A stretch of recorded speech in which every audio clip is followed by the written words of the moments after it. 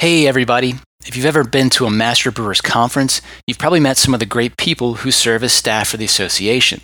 You might not know it, but they also serve as staff for a handful of other scientific societies, such as the American Society of Brewing Chemists and the Pink Boots Society. Late last year, I was asked to produce a new podcast for one of their other groups, the American Phytopathological Society. Now, I know what you're thinking. What? Don't worry. It's just an association of scientists who study plant disease. For example, stem rust that can wipe out an entire barley crop. And since that's just what the first episode of our new show, Plantopia, is all about, I thought I'd share it with you. If you like it, I hope you'll consider subscribing to Plantopia wherever you get your podcasts and leave us a review. So without further ado, here's the first ever episode of Plantopia. Welcome to Plantopia. I'm your host, David Goodori, and I'm a plant pathologist at Cornell University. Any listeners who have never met a real live plant pathologist can be forgiven. We are a very low visibility, but very high impact profession. We protect the world's food supply from disease-causing fungi, bacteria, viruses, and nematodes, all of which want to eat your lunch. This time on Plantopia. Wheat stem rust was the biggest threat to wheat production globally. It's capable of complete crop loss, and doing that just within a few weeks of infection. You had a source in Mexico, and every year the winds would blow the spores into the US and infect the US wheat production. And it was epidemics on a huge scale. They're incredibly important diseases, and that's why we're working on them. It's like the flu virus, so it's changing all the time. Today's episode focuses on the many parallels that exist between wheat rust and global pandemics in human populations. In both cases, we're just one step ahead of the pathogen population. Hi, my name's Dave Hodson. I work for CIMMYT, the International Maize and Wheat Improvement Center. You're at CIMMYT. You've told us it's the International Maize and Wheat Improvement Center, but where are you geographically? So I'm talking to you from the UK. So I got stuck here with the coronavirus outbreak, but this is my original home country. I'm actually based in Mexico, just outside Mexico City, so that's CIMMYT headquarters. But for the last 7 years, I was based in Addis Ababa in Ethiopia. And what were you doing there? So in Ethiopia, I was running a monitoring system and setting up early warning systems for wheat rust diseases. The average layperson might not know that wheat gets rusty. What is that? Okay, so wheat rusts are fungal diseases that they're probably, on a global scale, the most damaging diseases that affect wheat crops. They're really important in terms of their mobility and their ability to infect vast areas of crops in a very short space of time. So these diseases have been responsible for huge epidemics throughout the world, wherever wheat is grown, really.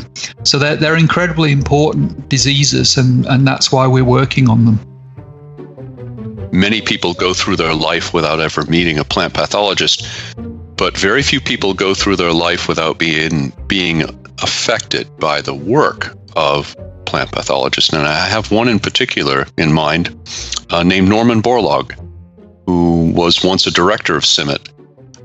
People may not be familiar with his name, but he won the Nobel Peace Prize in 1970 for his work in wheat breeding. Can you tell us a little bit about that? Yeah, sure. I had the privilege to work alongside Dr. Borlaug for several years. I mean, he was incredibly active throughout his life, right to the end of his very long life. So you're absolutely right. I mean, his work with wheat breeding, I mean, resulted in him winning the Nobel Peace Prize in 1970. And I think to this day, he's the only person in agriculture to have ever won the Nobel Peace Prize. But really, I mean, what he started out to do was to solve the stem rust problem. So this is one of the wheat rust diseases that we're working on. So in the early 1900s, first part of the 1900s, wheat stem rust was the biggest threat to wheat production globally. And Dr. Borlaug, I mean, he went down to Mexico to try and solve this problem. So with the rust, they're wind-borne diseases. So you had a source in Mexico, and every year the winds would blow the spores into the US and infect the US wheat production. And it was epidemics on a huge scale. So that's the problem that Dr. Borlaug came to solve. And he basically did that through plant breeding, introducing resistance into the wheat varieties so that it would protect them against the disease. So really what we're doing now is it's almost come full cycle. So the work he started in Mexico in the 1950s, we're continuing that work today. And stem rust is one of the diseases that we're looking at. His work led to control of stem rust pretty much on a global scale. But in the late 1990s, we saw a new race, a new strain of this disease appear in East Africa. And we realized quite quickly that new strain had the capacity to essentially destroy or take away the resistance that breeders had put into wheat all around the world. So that was a huge concern. And that was really the start of my engagement with wheat rust and the monitoring systems, the early warning systems for these diseases. So this was a super rust race that had arisen that could overcome all of the known sources of resistance to wheat rust?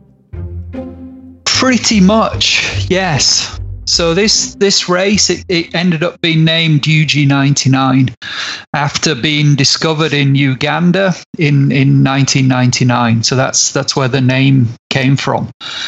But it really was a super race. It had this ability to essentially take out most of the resistance that was being used in wheat throughout the world. And that was a huge concern, because stem rust is seen as the most damaging of all the diseases that affect wheat. It's capable of complete crop loss, and doing that just within a few weeks of infection. So it's incredibly fast how it infects, but it's incredibly damaging. It just totally destroys wheat crops on a huge scale.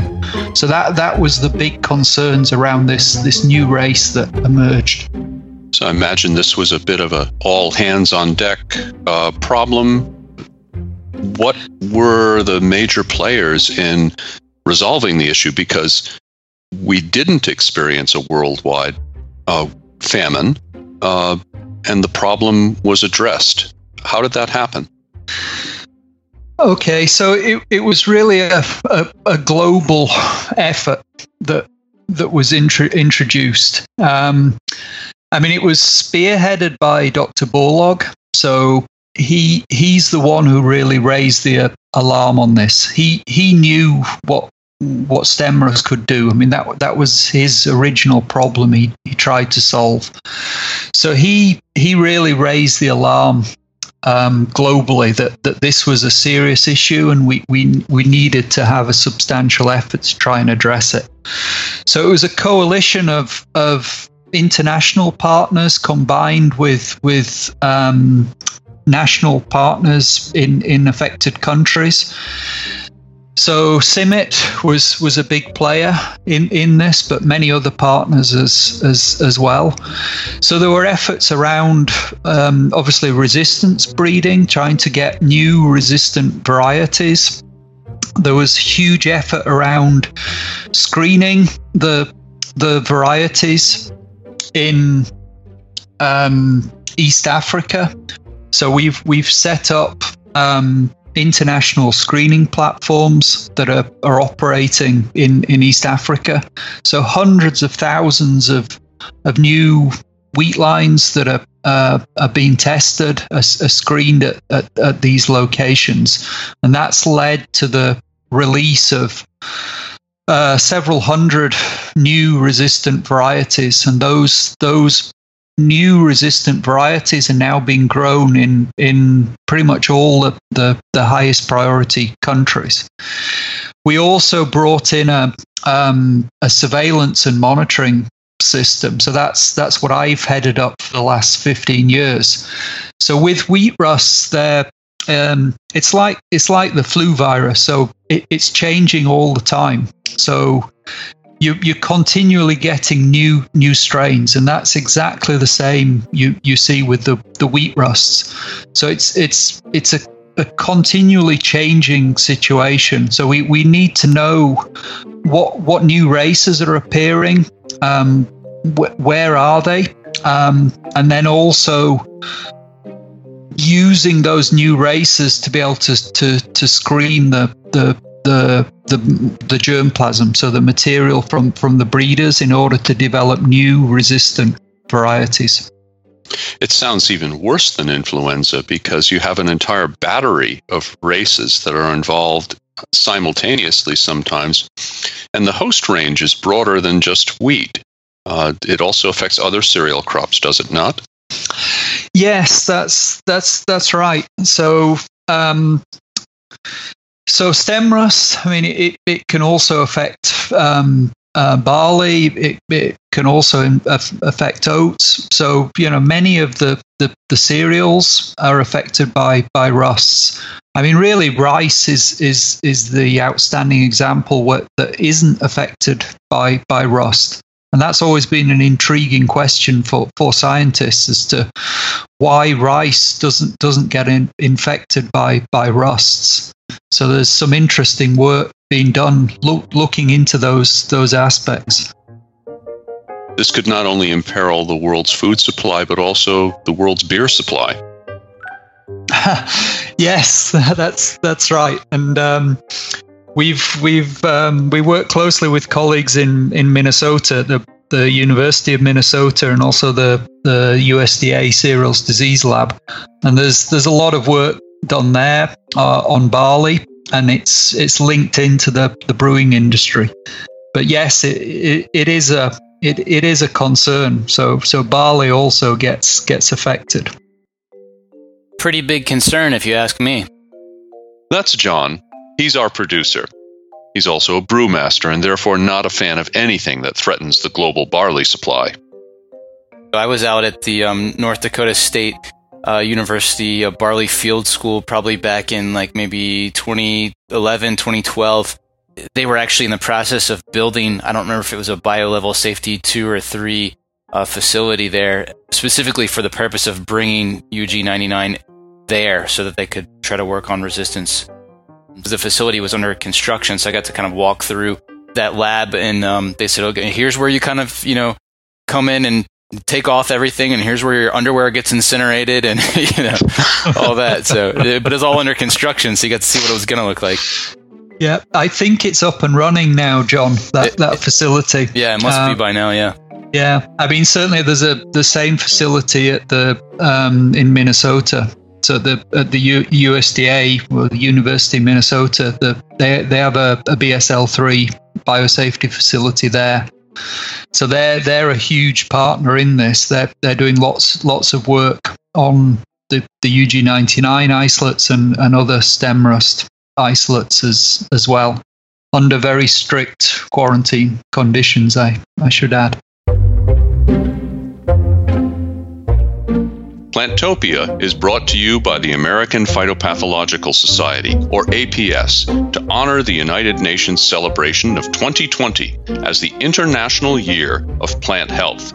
Healthy plants can help us solve world hunger, stabilize the world's climate, protect our forests, and add beauty to our lives. Now, back to the show.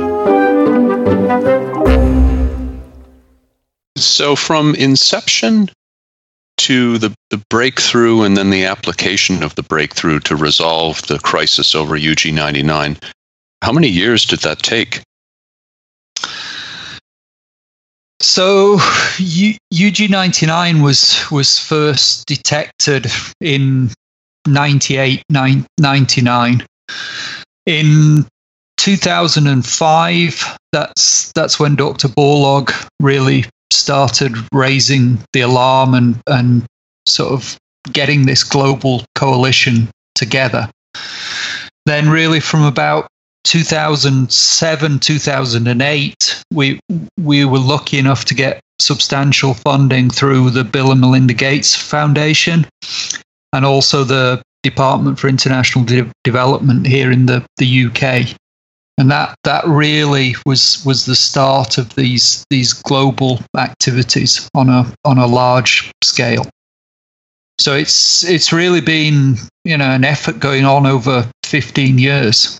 But I have to say that the challenges over that time of I think they're increasing. So I mean it's this continual change of the pathogen. So we've seen big changes with UG99. So we started with a single race. We're now looking at 14 known races that are all in the same family. Essentially, they're all related to one another. And those races have now spread across 13 countries. So Egypt all the way down to South Africa, and then all the way into Iran in the Middle East. But what we're also seeing with stem rust is the emergence of non-UG99 races, and these are equally damaging. So we've seen epidemics in Ethiopia and other places that are the result of non-UG99 stem rust races. So this is a huge challenge. So we're really seeing the re-emergence of stem rust almost on a global scale. So it's why we need to continue and increase the activities that we're doing. So it would seem that there is a genesis of some of these new races in developing countries, not the major production areas of the world. How do you track the distribution of pathogenic races in this group in an area that may not have access to the technology to do that? Okay, so what we've been able to do is put together a very large surveillance network. So we're now covering about 40 countries. So on an annual basis, we've now got standardized surveillance and sampling going on across those countries. So it's an incredible network of partners that are doing this. In order to determine the races that are involved, then you need a specialized lab to do this. So it's done in a controlled greenhouse environment, the testing. So we have a network of international labs. So we work with the USDA Cereals Disease Lab in Minnesota. We work with the Global Rust Reference Center in Aarhus University in Denmark. We've now got a new facility developed by ICARDA and Turkey in Izmir, Turkey, which is working on a regional basis. but we've also built in-country capacity. So in Ethiopia, we've now got fully functional race analysis labs that are up and running and working, and we're looking to put the same in Kenya as well. And we've got other countries where we've got this in-country capacity. So we've got this whole network of surveillance sampling, and then an increasing network of labs that can undertake the race analysis. So that's how we're tracking the evolution of the pathogen and the new races. Is there any possibility that someday a lower cost diagnostic kit might be available for determining the race distribution? Yeah, so we've got a really interesting project going on at the moment. It's on wheat yellow rust, so that's another one of the rust diseases, but it's also a huge problem globally. So we're working together with the John Innes Centre in the UK. So with colleagues there, we've using it's called a nanopore gene sequencer. It's just incredible. It's a gene sequencer that's about the size of your mobile phone. So this sequencer, it's very affordable. It's obviously very, very portable. So we've developed a system we call MARPL, and basically it's a diagnostic lab in a suitcase. So we can use this mobile lab, and we're now able, within 2 days from collecting a field sample, to be able to determine the strain of the yellow rust pathogen. Our next step would be to take this to stem rust. So I think this is a really nice example of these new technologies, new diagnostics that are being applied in pathology. So I think this is a really exciting new project that we've got going, and we're now starting to scale this out in Ethiopia. It sounds like there is so many parallels between trying to stay one step ahead of wheat rust and human epidemiology, where we're now dealing with a global pandemic. But we play the same sort of game of catch-up with wheat diseases, with plant diseases, as we play with diseases that affect humans. Absolutely. I mean the kind of inspiration for the MARPL project, it was seeing what people were doing for the Ebola outbreak in West Africa. So people had used this technology, they'd taken it out into the field, and they were doing the sequencing and diagnostics in country. So we looked at that example and thought, well, why can't we do this for plant diseases? And that's exactly what we've now done. So yeah, it's kind of the parallels are there. And another one, I mean, certainly at the moment, I mean, everybody's seeing, the I know, and hearing about epidemiological models that are being applied around the coronavirus. I mean, we're also working with essentially the same tools. So we're working with Cambridge University and the UK Met Office. And with that, we're using these models to develop early warning systems and forecasting systems for the wheat rust diseases. So it's exactly the same sort of tools and technologies that are being applied in human medicine are now coming into the plant pathology world. So we have diagnostic tests.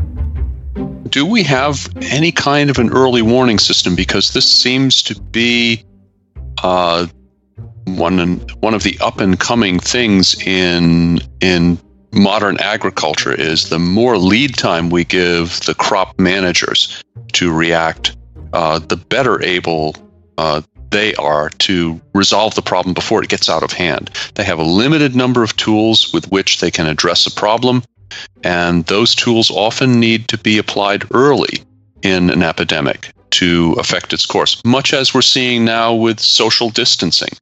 That works when it's applied early. So the warning of the onset of an epidemic becomes remarkably important in achieving the best possible outcome. Yes, absolutely. Early warning, early detection, and early control are really the critical things for controlling a disease outbreak. So in Ethiopia, we've now got an operational early warning system that's running in country. So we can now, using mobile phones, do surveys and get data from the field pretty much real time. We've got an advanced forecast model pipeline that's running on the UK Met Office supercomputer, and that's giving back a 7-day risk forecast for wheat rusts. So that information goes back to country. And basically, with a 7-day forecast of risk, we can give growers maybe up to 3 weeks to take action. And we're finding that's pretty much enough time, and farmers have been able to get ahead of the disease for probably the first time in many cases. And we're linking it into an extensive mobile phone service in Ethiopia. So we're reaching hundreds of thousands of farmers with accurate information in terms of forecast and early warning. And we're now just starting to transfer that system out to South Asia with a focus on Nepal and Bangladesh initially. So, given the importance of breeding for resistance to adapt to the constantly changing spectrum of races that are available, all of that ability to affect that stops when you put the seed in the ground. Then you're stuck with those genetics for the rest of the growing season. So how does that forecasting work? How do you know in time that you can increase the seed supply, distribute it to the broad areas where it's planted, and have the right genetics, the right genetic base there to meet the threat of this changing pathogen population? That seems like a lot of variables changing simultaneously. Yes, and I think there's really sort of two timescales in terms of control. So resistant varieties is really the ultimate form of control. That's the long-term control option. That's what you really want to have in farmers' hands.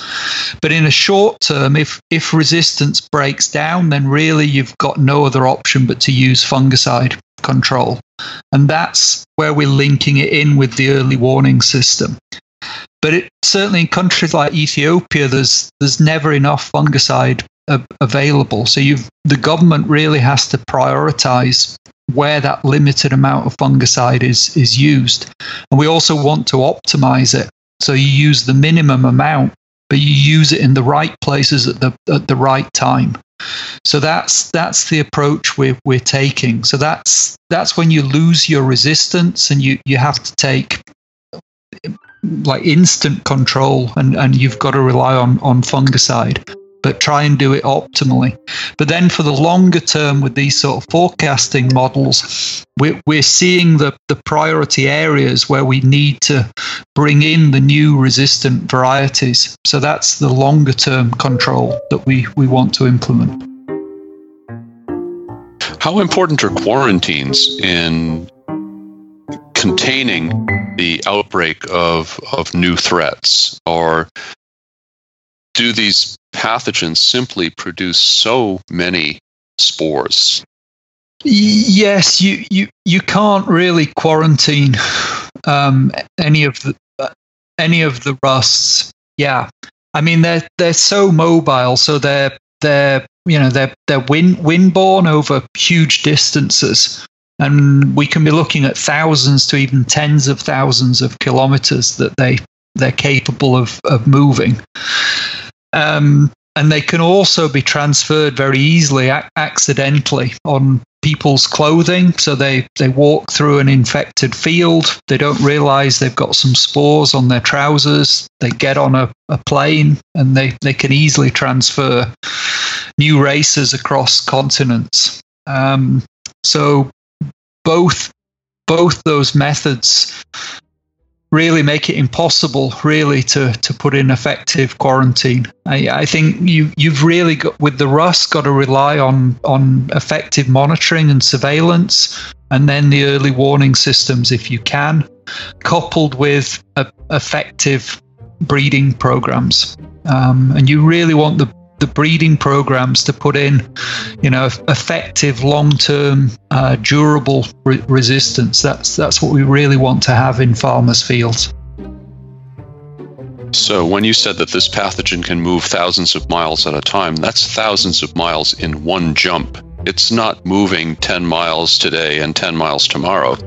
It's moving thousands of miles in the upper atmosphere. Yeah, exactly. And I think the best example of that is wheat stem rust moving from southern Africa to Australia.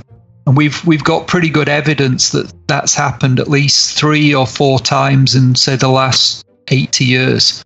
So it's a low frequency event, but it does happen. So that's about 10,000 kilometers.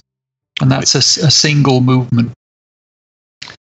And stem rust also moves from Mexico to the Canadian provinces every year. Exactly. Yeah, there's a very well documented pathway, the rust pathway, really. That it's the wind currents, and it moves the disease as the crop matures in North America. So that's why Dr. Borlaug went to Mexico to try and control things at the source. You control things there, and then you essentially get control throughout essentially the whole of North America.